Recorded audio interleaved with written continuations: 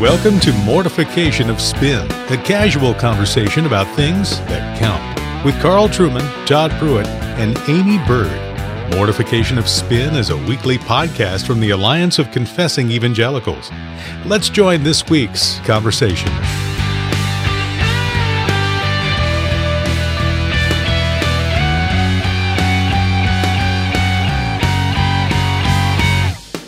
Well, welcome to the Mortification of Spin podcast. My name's Carl Trueman, professor at Grove City College in Pennsylvania. I'm here with my usual co-hosts, Amy Bird, the housewife theologian, and that other guy, Todd Pruitt. Todd Pruitt, who's pastor in some denomination in the US. Out in the rural South in Virginia. Yeah. Presbyterian Church in America is, I believe, the name of the sect that you belong to. Exactly. And, based in Virginia. And we're very privileged today. We're doing a first today. We have never had anybody from this institution on the podcast. A bit of an oversight on our part, because I have a number of friends who are on or have served on faculty at Greenville Presbyterian Theological Seminary in South Carolina. And today we're interviewing their professor of biblical studies, Michael Morales, who has written a new book entitled Who Shall Ascend the Mountain of the Lord? A Biblical Theology of the Book of Leviticus. It's great to have you on the show, Michael. Thank you so much for having me. My guess is that for anybody who does one of those read through the Bible in a year courses, the McShane Bible reading thing or something like that, when they reach Leviticus, the heart falls a bit. You got a month or 6 weeks of some pretty hard grind dealing with all kinds of rather distasteful subjects that seem to have little or no relevance to how I live my life in North America in the 21st century. You've written a whole book on this, and in good Greg Beale fashion, I think your book is considerably longer than the original book of Leviticus. Can you tell us, why did you choose to write a book on what might be the most boring book in the Bible? And secondly, why is it not the most boring book in the Bible? Well, let me first say, as soon as I got my first copy in the mail, literally the first thing I did was run to my shelf and compare it to Beale's volume. And I will assure you that mine is a little bit trimmer than his by maybe, 300 pages. So, Leviticus, in God's providence, I did a dissertation under Gordon Wenham that was actually on Genesis and Exodus. And originally it was looking at the birth narrative of Moses. And somehow in God's providence, I went from Exodus 2 to Leviticus. I was tracing out a parallel that I found very interesting between Moses and Israel. Israel was brought through the waters to Mount Sinai, where they worship God. And as I'm looking at Moses' birth narrative, I see that same pattern. And it turned out that I just ditched the original dissertation topic and developed that pattern under Gordon Wenham. And so my dissertation basically worked through Genesis, Exodus, and just left me at the threshold of Leviticus, but really helped me to already begin to understand the way the book worked. And so after publishing the dissertation, that was my great delight and burden to tackle Leviticus. Remind me the second part of your question. Why is Leviticus not the most boring book in the Bible? If you believe it isn't. Right. I think once you understand the theology of it and some of the tension and even drama that's going on, then you realize how magnificent it is. So just to put it very basically, I think that it is a gospel book. So the end of Exodus 40, God's house has been established on earth. It's filled with his glory. But there's this cliffhanger. Moses cannot approach the house of God. And it gives us this fundamental question. How can any human being approach God? And Leviticus 9, we find Moses and Aaron first entering the house of God, referred to as a tent of meeting there. And what I discovered, it wasn't just my own work. There's a lot of good work being done that I was able to utilize and stand on. But if you look at the laws in between Exodus 40 and Leviticus 9, you see that it's answering that very question. How can I approach God? And the answer is sacrifices and an ordained priest, a divinely ordained priest, to offer that sacrifice. So chapters 1 through 7, you have all the sacrificial legislation. Then chapter 8, Aaron and his sons get ordained.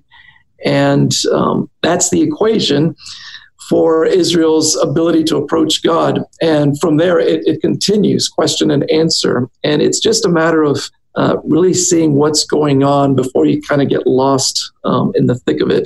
That I think really brings out just something of the beauty and the drama and even the relevance of the book. Yeah, you uphold Leviticus as actually the heart of the Pentateuch. And one thing that I really am gleaning out of this book that I love is, and I'm going to ask you this question, is how does our understanding of Leviticus shape the way that we read the other 4 books then in the Pentateuch, and especially Genesis? And why we need to read with cultic glasses. Yes. I guess the first thing I want to do is step back. I still agree and believe Leviticus is the heart of it. But I'm working, obviously, in this book on Leviticus. And so I'm sort of teasing out of Genesis, Exodus, everything that'll feed into Leviticus. But I wouldn't want to do that in a reductionist manner. There's so many things going on, especially in Genesis 1 through 3. But yes, so we get the creation account in Genesis 1. And if you really read it as if for the first time, you get the impression, and others have written on this, that God is a workman. He labors 6 days. He's building a house, and he's resting on the 7th day when he enters that house. And being that it's God, this is not just any house, but it's a temple. And so already we're getting theology that's going to help us understand the tabernacle and the cultic rituals to come, the role of the Sabbath. And so it turns out that when the tabernacle was constructed, there's a lot of language that is alluding to the Genesis creation account. Exodus 39 and 40, I think I give a chart of this in the book. You have the construction of the house of God, the blessing upon it and everything described in the same way as God creating the world. And once you get that analogy between God's miniature house, the temple, and God's macro house, or the macro temple, the cosmos, which was, by the way, common in the ancient Near East and these various other religions. It was just a commonplace understanding of the function of a temple.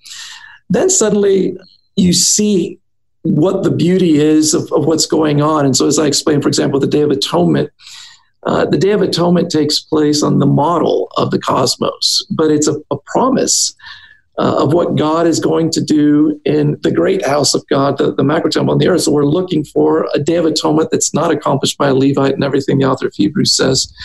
But also then Exodus is leading up to that, of course, with the worship at Mount Sinai that gets taken over by the tabernacle as something as a portable Mount Sinai. And so, as you know, I have a few chapters where I'm trying to show how from Genesis through Exodus, we're getting the lead-in. Those are fascinating chapters. Leviticus.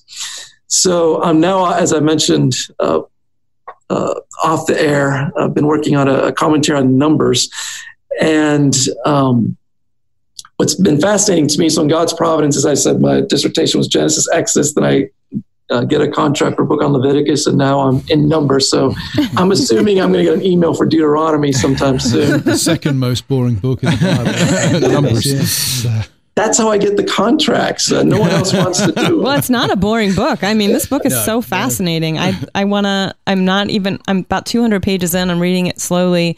And I was telling the guys, like, I'm already wanting to go back to the beginning and get a second gleaning out of it again, because there's just so many different areas that have opened my eyes, to the way I read Scripture. Let me just add this. This book is a part of a series that a lot of our folks will recognize. Certainly the pastors in our audience will recognize. It's part of the New Studies in Biblical Theology, published by IVP. It's an excellent series. I've got about, I think, 20 of the volumes, and I tell you, this is probably my favorite out of that series so far. Amy and I were talking some weeks ago, and we both mentioned in passing that we were both reading this book, and we said, man, we got to get Michael Morales on here to talk about this book. And I'll just tell you, if you're a pastor, you read this book and you're going to want to stop what you're preaching and start preaching through Leviticus. I would imagine so. Yeah, it really is compelling in that way. So one of the things that caught my attention early on in the book was, for those who have taught or have done any reading on the book of Leviticus, one of the things we hear is, the theme is holiness, the theme is holiness, the theme is holiness. And while you certainly uphold holiness as central to the character of the book of Leviticus, you go a little bit further and say, well, technically, the theme is not holiness in and of itself. It is, and then how do you describe the theme of Leviticus, Michael?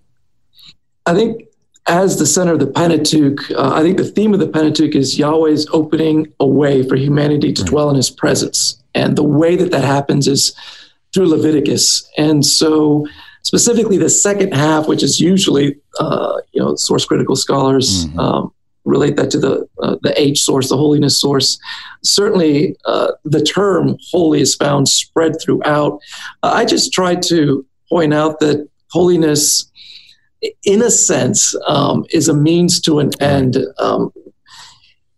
You shall be holy, for I am holy. Without holiness, no man shall see God. And so God does give his people a program of sanctification, but we always want that end in view. And I think this is what biblical theology adds, is it gives us the context, the goal for a lot of what we're doing.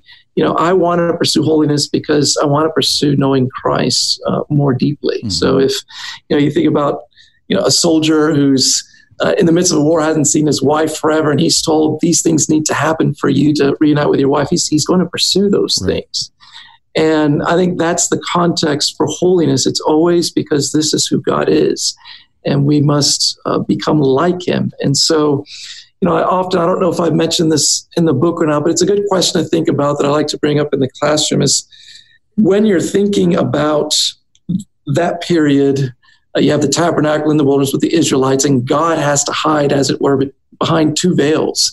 What would it take for God to be able to set aside that veil, walk into the holy place, set aside the other veil, walk through the entry to the tent of meeting, and go out and have fellowship with God? What would it take? We know that God can't change. And so the only solution is that we need to change. Mm-hmm. And this is really the wondrous redemption of Christ, is that he can so sanctify us that the veils can be removed and we can have face-to-face fellowship and communion with God in a new heavens and a new earth. And it's just a wondrous salvation, which is, of course, a lot more than just the forgiveness of sins. And that's something that I find usually the sacrifices get related to. It's just expiation. It's all negative. Whereas what I learned and what I just love about the book of Leviticus and even the sacrifices like the whole burnt offering, that it's a lot more than negation. It's this constant spurring onward to pursue holiness within the context of pursuing Israel's relationship with the Lord God. Mm-hmm. Well, not a technical question, Michael, but a sort of practical question. I'm sitting here looking at, I've got Leviticus pulled up on my Logos Bible software, and I don't preach every week anymore. I'm not a full-time pastor in the way that Todd is, but I'm thinking, okay, I'm persuaded by you that Leviticus is a great book, a lot of richness there. How would you suggest that I go about preaching it? Is it a book to preach verse by verse, chapter by chapter, or should one look for themes and perhaps I remember a few years ago when I was at Westminster Seminary, Kevin DeYoung came and did the preaching conference, and one of his talks was on preaching Leviticus, and he did I seem to remember a great sermon on, I think, Leviticus 16, Day of Atonement. And I remember coming away thinking, well, that was a great sermon on Leviticus 16, Day of Atonement, but how are you going to preach on Leviticus 15, Leviticus 14? How would you go about a sort of a homiletic preaching strategy relative to Leviticus? Yeah, that's a good question. Of course, different people have different approaches that would be legitimate. I would take Leviticus and I would go chunk by chunk, not certainly not verse by verse in the sense of limiting a sermon to one verse. Leviticus opens with the whole burnt offering legislation. I would preach on the whole burnt offering, and then it moves on to the tribute offering. I would preach on that, and the peace offering, and I preach on that, and then it gives you your expiatory proper sacrifices, the sin offering and the guilt offering. And I think each of those could easily stand its own sermon. And but at the same time, what's good about having some of the themes in mind is that you don't get lost in the minutia, but you know that the goal then is being able to approach God's presence in worship. So Leviticus 9 is sort of your target, and you find different ways to hold that out before the people. But even though there's a lot of kooky typology out there in different books on the tabernacle and, what this branch of the lampstand, signifies, things like that, with the sacrifices, we're on pretty sure ground, and you can robustly preach Christ, I think, fairly easily. Yes, once you get into Leviticus 11 through 15, the laws of purity and impurity or clean and unclean, I think each of those chapters could stand a sermon, but I think it's also would be legitimate to take that section as a whole and just explain.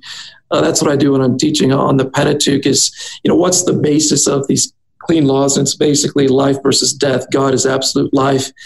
We are, like with Princess Bride, we're mostly dead, even while we're alive.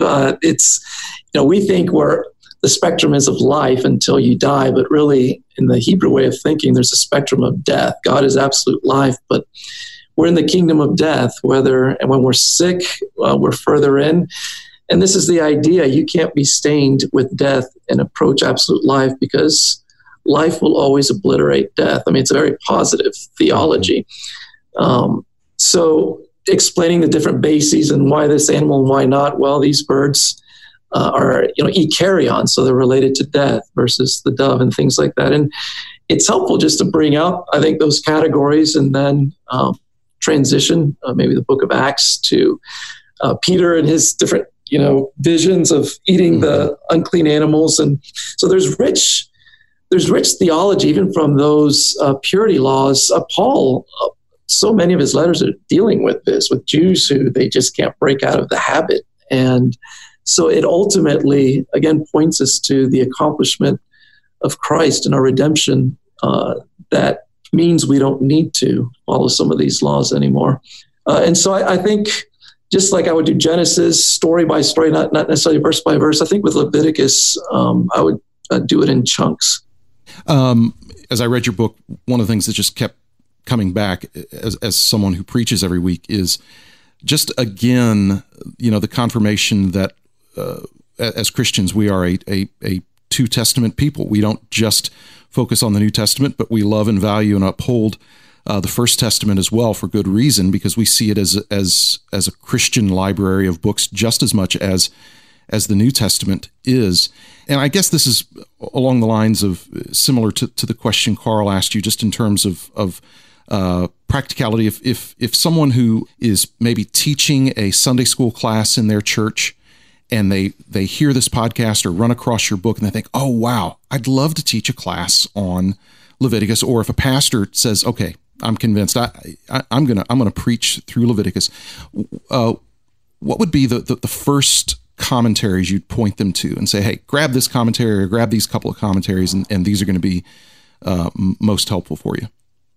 I love Wenham's commentary on Leviticus, and what would certainly encourage that one. Roy Gane, he's a Seventh-day Adventist who his commentary, it's in the NIV application.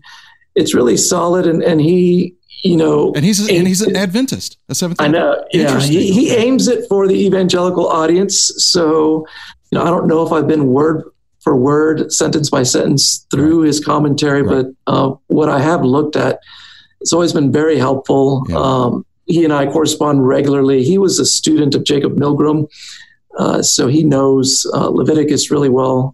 Milgrom's work, I would recommend, obviously, with the caveat that this is sort of a Jewish mainstream scholar. Yeah. But those three, I think are really helpful. Yeah. Other sort of studies like Sin and Graded Holiness that I think feed into it. But as far as commentaries, those are good ones. I just want to switch gears back to first gear, maybe, of reading creation within a Levitical context, because you talk about how the creation account, isn't only a story of origins, but it informs the worship of ancient Israel. And so I thought maybe you could talk a little bit about how it informs us about sacred space and sacred time and sacred status. Yeah, when I began my dissertation on Gordon Wenham, I had a chapter on Genesis 1, and I literally spent about a year reading everything that anyone who I could get a hold of their work has written on Genesis 1. And there's something that you just can't convey in 2 minutes, but in that process of kind of hearing the same thing from different angles, from different people, I feel like I was a changed person after that year, and could not believe that I was raised in the church. I knew Genesis 1 well, but I'd just never seen some of these things. And primarily I'm thinking about the role of the Sabbath. You have scholars calling Genesis 1 the liturgy of the Sabbath. And when you get down into the Hebrew text and you just see the way the number 7 stands out. I mean, I guess you wouldn't get this in the English translation, but the opening sentence is 7 words, and then there's 7 paragraphs talking about 7 days leading to the Sabbath day. And there's other issues where like keywords are given in multiples of 7. That sounds like weird numerology, but it's a basic technique, specifically in the Pentateuch that we see, and in Leviticus a lot. And that's what really hit me is, yes, we can talk about humanity as the height of creation, and you got a lot more number of words for day 6. But the reason you need all of that information about day 6 is to understand day 7. That here God has created a creature in his own image and likeness who can lift his face up to heaven and have dialogue with God and enjoy fellowship and communion with God. And you wouldn't be able to understand what Sabbath is about unless you understood anthropology well. And so that was a big takeaway for me. Also, the fact that, yes, God sanctified a day and made it holy, and this was a day reserved for worship even before the fall. If you look up the root for holy in Genesis, and other than the place called Kadesh, which has the same root, the Sabbath is the only object that is sacred in the book of Genesis. Yeah. It's time. God sets apart this time. And so, we have a lot of sloppy thinking. I remember when I was teaching at Knox Seminary, and I taught a course on worship, and I remember receiving a paper and just basically getting what would be our knee-jerk thoughts. Well, God doesn't care about when you worship, just that you worship. And it's easy to say all these things when we don't have the Old Testament and realize that all of these things matter greatly to God. And so, yes, the Sabbath day is the center of Genesis 1. Then when you move into the Eden narratives, we see that the Garden of Eden is really described to us as the original sanctuary, and it's sacred space. And when Adam and the woman sinned, they are expelled from that place. Now, we know that God is omnipresent, but nevertheless, this is how God works. And his presence of blessing, his intimate presence was restricted to the garden. And it's a way for us, it's catechism for us to see that humanity is growing farther and farther away from God through these continuing eastward exiles. Interesting, Michael. This is kind of tangentially related, but I'm struck at how Sunday observance, Lord's Day observance, is one of those church practices that has almost completely disappeared without anybody making an argument for it to disappear. The move from 2 services to 1 service and the general treatment of the day as pretty much like any other day is remarkable to me. So I'm very interested to hear your comments there on the sacred nature of time. I press this in my history classes, that time is an extremely important marker and reinforcer of identity, and it's interesting that is confirmed by what you say about the Sabbath in Genesis there. Yeah, it's a sad reality today, and obviously many elders are going to need to give an account to the Lord. But one effort that can be made is like with anything. When we lose the theology, we lose the practice. And so I think teaching people about holiness, and as trite as that sounds, again, another question that I ask when I'm teaching on Leviticus is this: what does it take? Fundamentally, what does it take to be sanctified, to become holier? And there's a lot of answers we can give, obviously related to the personal work of Christ. But what I'm getting at is a very basic thing, and what we need is the presence of God and time. And that usually hits people, out of left field. Nothing that we do ourselves makes us holy. It's God's presence. He's the source of life. He's the source of holiness. And so what we need more than anything is time in God's presence. And so don't take this out of context. It's kind of a silly analogy, but assuming there weren't the tan salons that Carl enjoys going to, and you wanted to get a tan, what are you going to do? You need the sun, and you need time in the sun. And, if you see someone come into the room with a tan, you just assume they have spent time in the sun. And holiness is very much the same way. And so, whether it's a young person in a college setting or someone at church say, I want to be holy. What should I do? What book do I need to read? That guy, I say, first and foremost, you need to set aside the Lord's Day. If you decide to cuss less and you write all of these, sermon outlines about what I need to work on your refrigerator, none of those things will transform you. But what transforms us is the presence of God. And so the best thing that we can do is enter God's presence in corporate worship and enjoy fellowship with God and the people of God. And in one sense, it's liberating. It means I don't have to do all of these other programs, but when, Lord willing, we can get many of our own elders to realize that model, then we'll see what a disservice to negate a second service, because we're literally taking away half the opportunity for the very people we're serving. And our goal is their holiness and sanctification. We're removing that from them.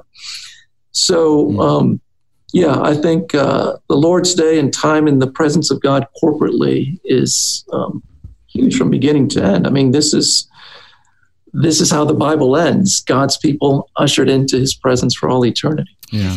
I'm really glad Amy asked that question, because for me, when I got to chapter 2 of this book, it was so incredibly helpful. And in fact, I would tell anybody out there who is struggling to kind of figure out what the Bible really does enjoin us to do in terms of how we relate to the Lord's Day, to the Sabbath, read chapter 2 of this book. It is one of the most helpful apologetics for the continued faithful observance of the Sabbath that I've read. In fact, I would tell any preacher out there, if you're preaching anywhere in or near the Pentateuch, you need to get this book. Mm-hmm. I would also say, if you're preaching any part of the Bible, as a Christian preacher, you need to get this book, because of the whole theme, which is, how are sinful people going to have fellowship with the holy God?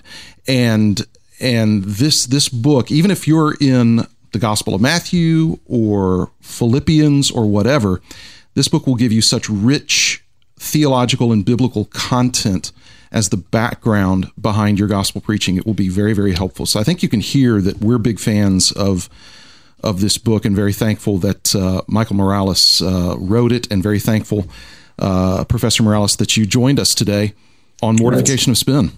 It's a pleasure. Thank you so much for having me. Thanks, and to our listeners, please go to our website, mortificationofspin.org, and you can enter to win a copy of this wonderful book, Who Shall Ascend the Mountain of the Lord, by Michael Morales. And while you're there, you'll see a place to make a donation to the Alliance of Confessing Evangelicals so that they can continue to provide content like this. Thanks so much for joining us, and we hope to speak to you next time. The Colorado Rocky Mountain High, I've seen it rain and fire in the sky. The shadow from the starlight is softer than a love.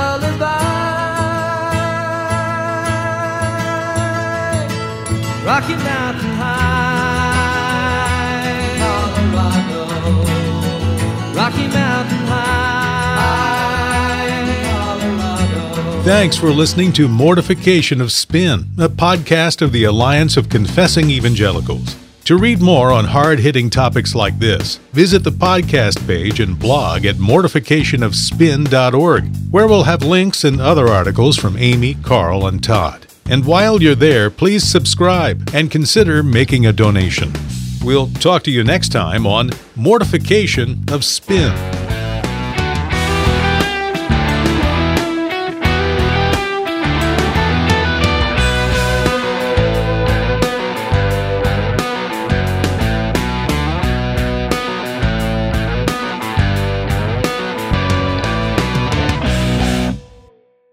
Well, I should say I'm a terrible interviewer, and Thanks for the warning.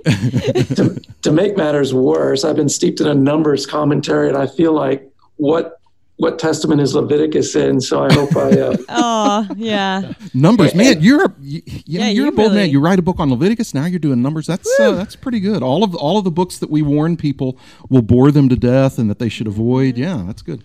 Are you ready to start, Michael? We know you're under a sort of time watch. If we wrap it up around about 11:45, is that early enough for you, Michael?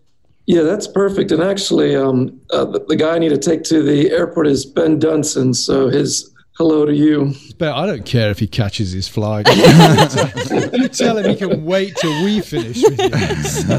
Now, give This Ben changes everything. Ben is the husband of one of my great secretaries, Martha, the girl who shouted at me because I whistled Oh, you whistle smoke too on the much. water Yeah, too yeah. often. Yes, so there you go. Okay.